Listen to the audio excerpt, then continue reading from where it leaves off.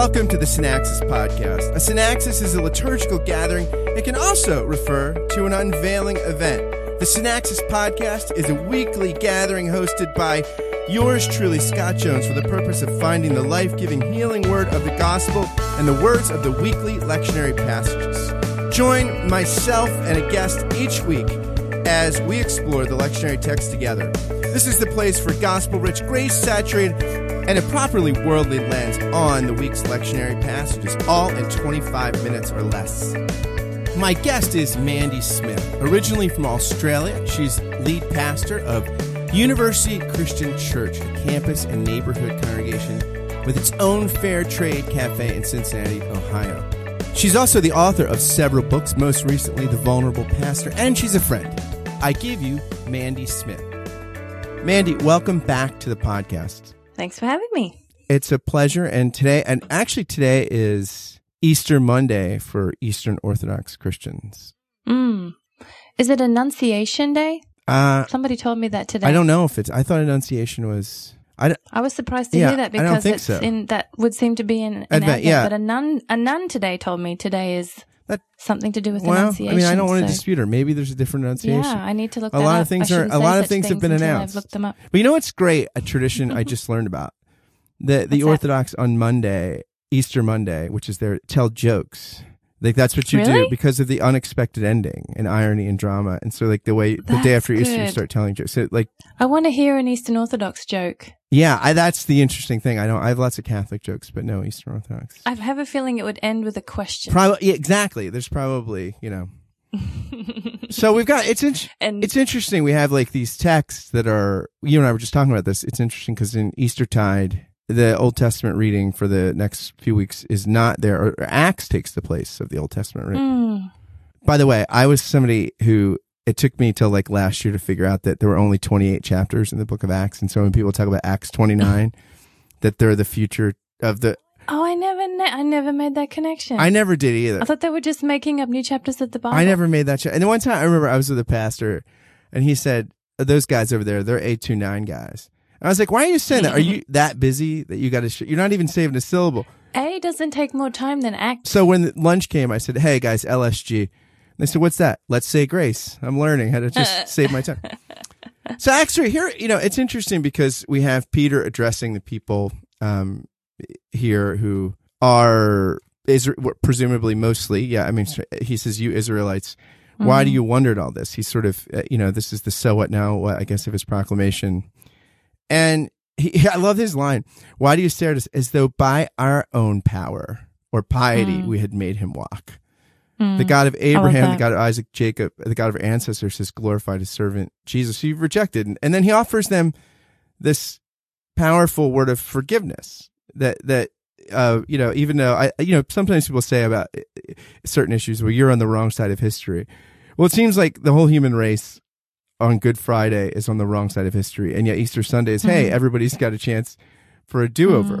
It's a very interesting sermon. Grace of telling them that they acted in ignorance. Yeah.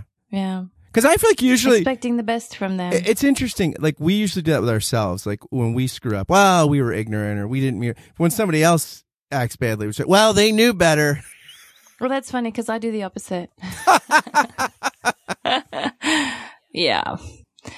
But yeah, I think, any time that you go through a peacemaking process, the Anabaptists are great at this. And there's documents about how to go about this. And many times when I've read those things, it often says something about expecting the best in one another or hoping for the best in the motives of the other. And reminded me of that here, that Peter's giving them the benefit of the doubt. Yeah. I think it's interesting, right? That I think like it's tough to hold these two things in tension, right? Like to hold a realistic anthropology that we're sinners and broken. And it also hold to a profound sense of God's surprising work in the world. So that both these things it's not an either or. Like, I feel like it tends to be like you have people that are into God's working in the world and yet sometimes are sentimental about the nature of the human plight. And then you have people that are realistic about the human plight, but then tend to not be very open to the possibilities of God in light of that. And so it seems like Peter's he's a both and, not an either or here. Yeah, I feel like it's somehow connected. His willingness to trust that they acted in ignorance seems also connected to his summary of what they think of his behavior, which is assuming it's by his own power or piety. Like somehow those two things seem connected to me. I can't quite explain why yet. Yeah, that's interesting. As if, yeah, I mean, it's like Peter's saying, this is as much a surprise to me. You know, Yeah. It was as shocking as it was for me as it is to you. Yeah, like don't assume so much of us and don't assume so much of yourself or something, you know, as if by our own power or piety is not the reason how we're able to do this. And your own thinking you know stuff is the reason why you made bad choices. So yeah, it's interesting. I loved the image just before, in the passage just before this, leading up to his address of the people, of the man being healed, which of course is what he's referencing here. And, I just couldn't help thinking of the song that we sing about walking and leaping and praising God. Did you sing that one? I've never sung that. Silver and gold have I none, but something about what I have I give to you. In the name of Jesus Christ of Nazareth, rise up and walk. And he went walking and leaping and praising God, walking and leaping and praising God. And it was just a fun song to sing when you were a kid. And we actually were taught it by a missionary to Papua New Guinea, and we sang it in Pidgin English. I don't know if that's even PC to sing a song in Pidgin English, but I still remember it. And this image of this exuberant response, and even this in the story, I don't remember many healings where the apostle is the one who actually initiates it. So he doesn't ask for it. He is sitting there and Peter says, look at me. And the man looks at him expecting that Peter might give him something. And instead Peter says, I don't have any silver or gold, but what I have, I'm going to give to you. And so it's a total gift. And then this man who's been lame from birth, so we can assume his legs are just totally withered. You know, his muscles have really not been used. I want to see what happens to legs. And it says his feet and ankles are made strong. I want to see what happens to legs that suddenly go from never being used in their entire existence to walking and leaping. See, this is why CGI, we can make better films. Oh, really? I know. I wish they'd just had a little camera. They could take a few shots. And I want to see what kind of muscles suddenly were available to him. You know, I don't know how that happens. That feels like a miracle to me. But, you know, it says his name, Jesus' name, faith in his name has made this man strong and given him perfect health. And, just such a crazy thing to imagine. Yeah, it's interesting too, because there's this sense in which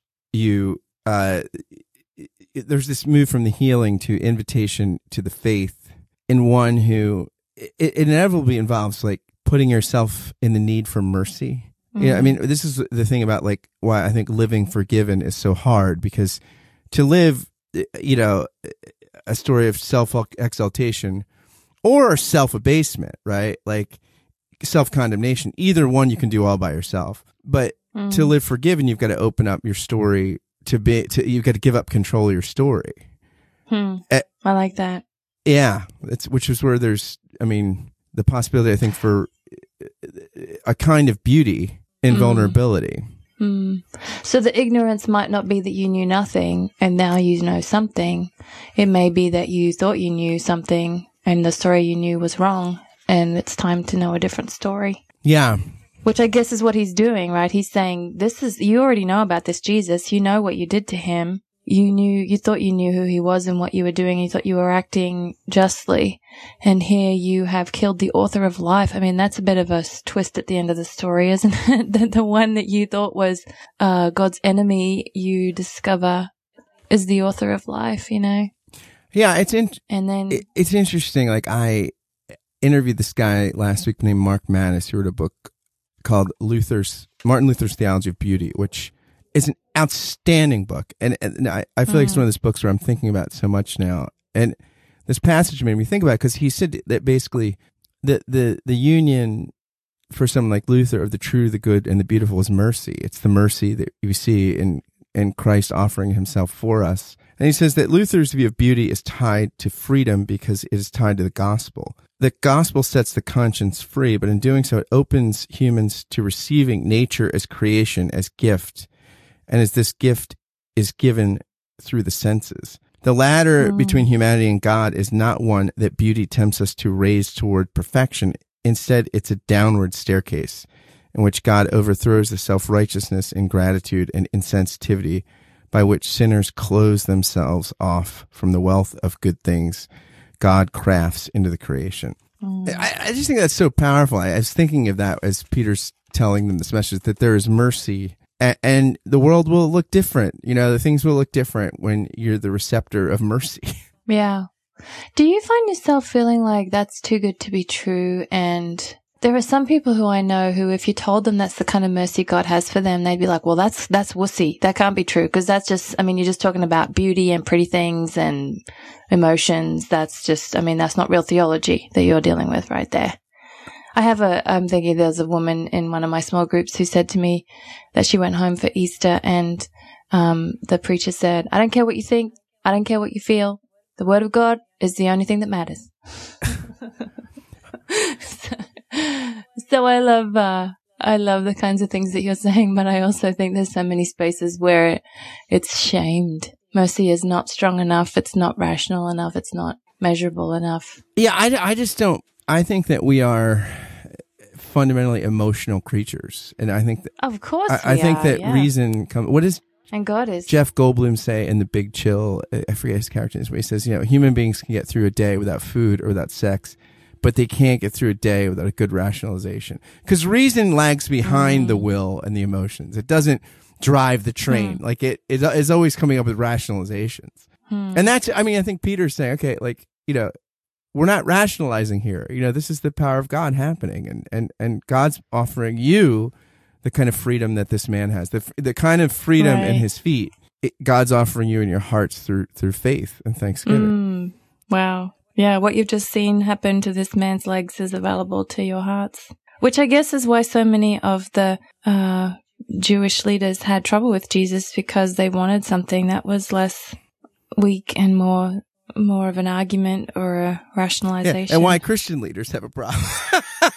Yeah, I wasn't going to say that, but yeah. 'Cause I never was cool. What makes me think I could start being slated? The hardest to learn was the least complicated.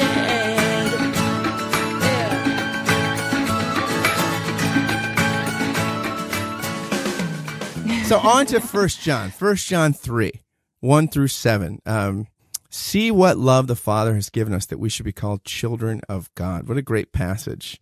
And, you know, he goes on to talk about here that the reason the world doesn't know us is that, you know, that it didn't know him. And there's this kind of connection between, you know, the children of God born, you know, in the womb of grace. And there's a difference between here he's laying out, I think, between the way of the world and the way of love.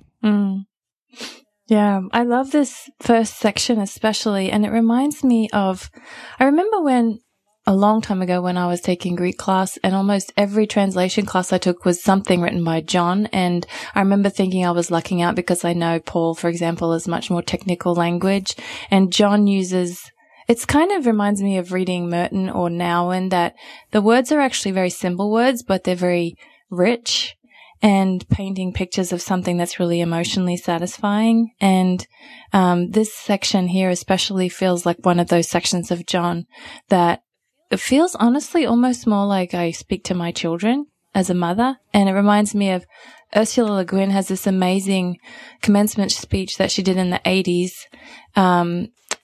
where she talks about the mother tongue and how there's this way of speaking that is not logical syllogisms and is not valued by the institution, but it's the way that mothers speak to their children, and you know, the sounds of comfort, which actually remind me of like the first time anybody ever prayed over me in tongues, which is not part of my tradition, and rationally, the whole time I was thinking, this is weird. We don't believe in this. But somehow it wasn't until afterwards that I realized my spirit entirely understood it as it was almost like the sounds that a mother dove makes drawing its babies under her wings.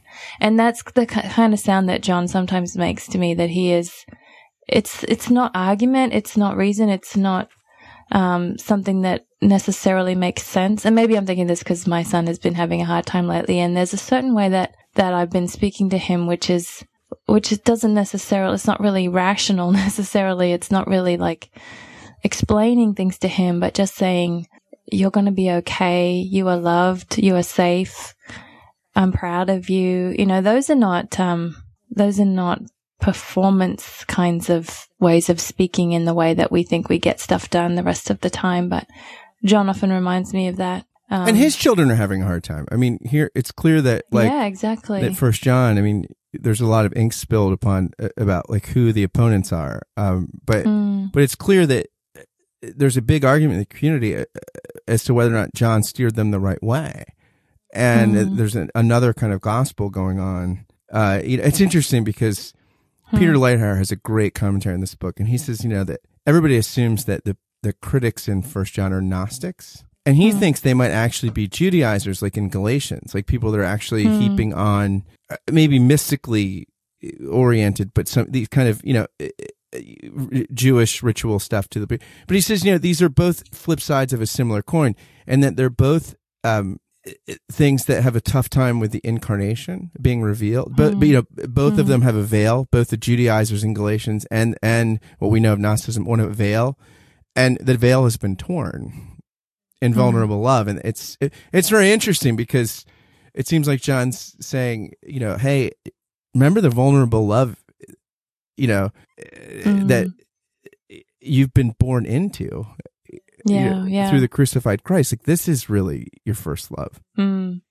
Yeah, which is interesting. If he's kind of arguing with a different kind of teaching, he's not coming at it, at least not all the time, in an argumentative way. He's not necessarily trying to convince them of something. He's loving them into something in order to actually, the medium is the message, I guess, in order to actually reveal to him the thing he's talking about. It's kind of crazy that you could have an argument with somebody to prove to them the love of the Father.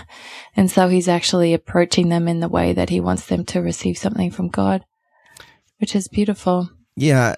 I was really struck. I want somebody to make a book just of all the crazy passages. We have certain passages that are our favorites that we cross-stitch on pillows or that we use to argue about stuff.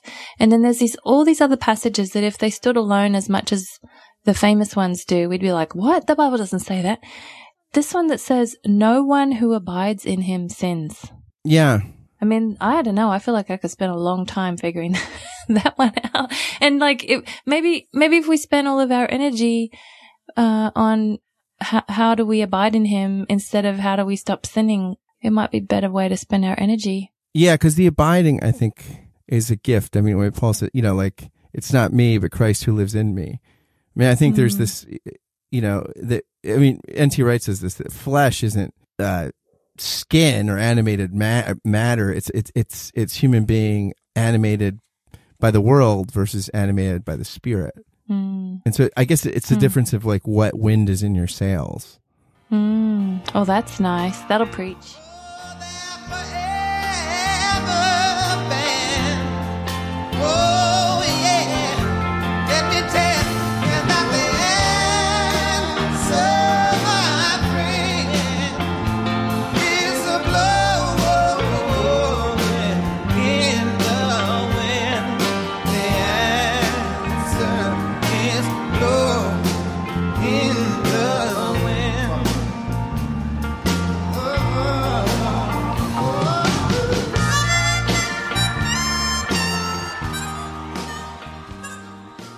Speaking of preaching, let's go to the gospel reading, which is what that was nice. Is it what most people, I suppose, most people, very often, focus on the gospel reading, which sometimes can be the hardest thing to preach the gospel from, the Gospels. That's interesting. I mean, well, because it's kind of still in process in the actual stories of the Gospels, right? The Gospel, if it includes Jesus' death and resurrection, isn't quite finished yet in in the books that are called the Gospels. Yeah, and I feel like sometimes it's often reduced to Jesus as mere teacher or exemplar or something, as opposed to it's really interesting because I was reading something on the Calvin Center for Preaching Excellence. They do great little lectionary commentaries, and Scott Hosey, who's actually going to be a guest in a few weeks, he has this great commentary on this text, and he says what this text is telling us, this text, the conclusion of Luke, where he appears to the disciples and he opens the scriptures to them the same way he does with the couple on the road to Emmaus. And he says Jesus, what we learn here is Jesus is the Rosetta Stone for scripture and maybe all of reality. That basically, that when the risen Jesus is, it's like when in the Matrix when Neo sees the code. Like if you want to see the code for the Bible and reality, that the code is the risen Jesus. I like that. The passage that I preached on the week before Easter was leading up to Jesus' what's it called? Arrest in Mark. And so the passage where the woman is anointing him, where he's having the Last Supper and he's telling them they're all going to betray him, and then he gets arrested, and there's the Garden of Gethsemane in there as well. There's just all these places where people don't understand him, people betray him, people deny him, people arrest him. He goes before the high priest, and there's real temptation, there's real danger. And yet he just keeps pressing forward. He keeps stepping further towards this thing, even though he's wrestling with it in Gethsemane. And you just mentioned about reality. I just kept thinking, like, what is it that drives him forward, even though it's going to cost him his friends? It's going to cost him people's understanding of him. It's going to cost him his own will. He's wrestling with his own will there in Gethsemane. It's costing him his physical safety, even though he knows what's coming when he's standing before the priest and he says, are you this person or not? And he says, yes, I am. What is it that keeps driving him towards it? And it has to be that he just has a vision of reality that is just, he just knows something that's worth it, that just keeps driving him forward. And I don't entirely see that, but I want to see that. I want to know what it is that makes him is better than all the other things that cost him, including his life, Obviously he knew somehow the story wasn't finished there, but yeah. It's interesting. I was reading something a year or two ago about Luther on reading the Gospels, and he said, that if we don't see the pro nobis, the for us, and I think there is a sense in which, like Jesus seems like the opposite of a misanthrope, right? He's a proanthrope. I mean, there's this sense in which, like, everybody matters to him, and I mean, his capacity, I think, to see, it seems like from the limited picture of his life we get from the Memoirs of the Apostles is that this is someone for whom, everybody matters. Yeah, I love it. I mean, he seems to like human beings more than they like themselves, and being willing to become one seems to somehow remind us of that. It's interesting. Yeah. It's interesting too that I find it so funny that he's like, "Do you guys have some fish? Like, do you have some broiled fish?" He appears to. I know, he's just so human here, isn't he? He's hungry. But it's also interesting too. Like, you have the sense in which the human tragedy begins in a garden, right? And Jesus, sweats, tears that sweats blood in the garden, and meets, in one account meets some of the first witnesses in a garden, and the human story goes awry with eating. Alexander Shmeiman, the great Russian Orthodox theologian, says that in deciding to eat, like basically Adam and Eve and eating from the tree of knowledge create religion, and that they bracket off apart. God is over there, our life is over here. And so it's interesting that in Luke you have these reconnecting stories, like the road to Emmaus looks like, a lot like Adam and Eve, right? It's probably a male and a female eating, and then this looks a little more like Israel, right? You got the 12 collected, and there's eating. The healing always comes through eating. And the wedding feast at the end. Yep. History will not end with a bang or a whimper, right? But with the wedding supper of the Lamb. Praise God. Mandy, thanks for doing this. It's good to be here. And we'll have you back soon. Yeah, thank you. Thanks for listening to the Synaxis podcast. If you like what you heard, please go to iTunes, give it a rating, write a review, and subscribe, or pass it along to a friend via email, or say something about it on social media. All of those things help so much as we're just getting off the ground. Thanks to Mandy for coming on the podcast, and check out the information about She Leads over at missioalliance.org. And thanks to you again for listening. Until next time, friends, fare thee well.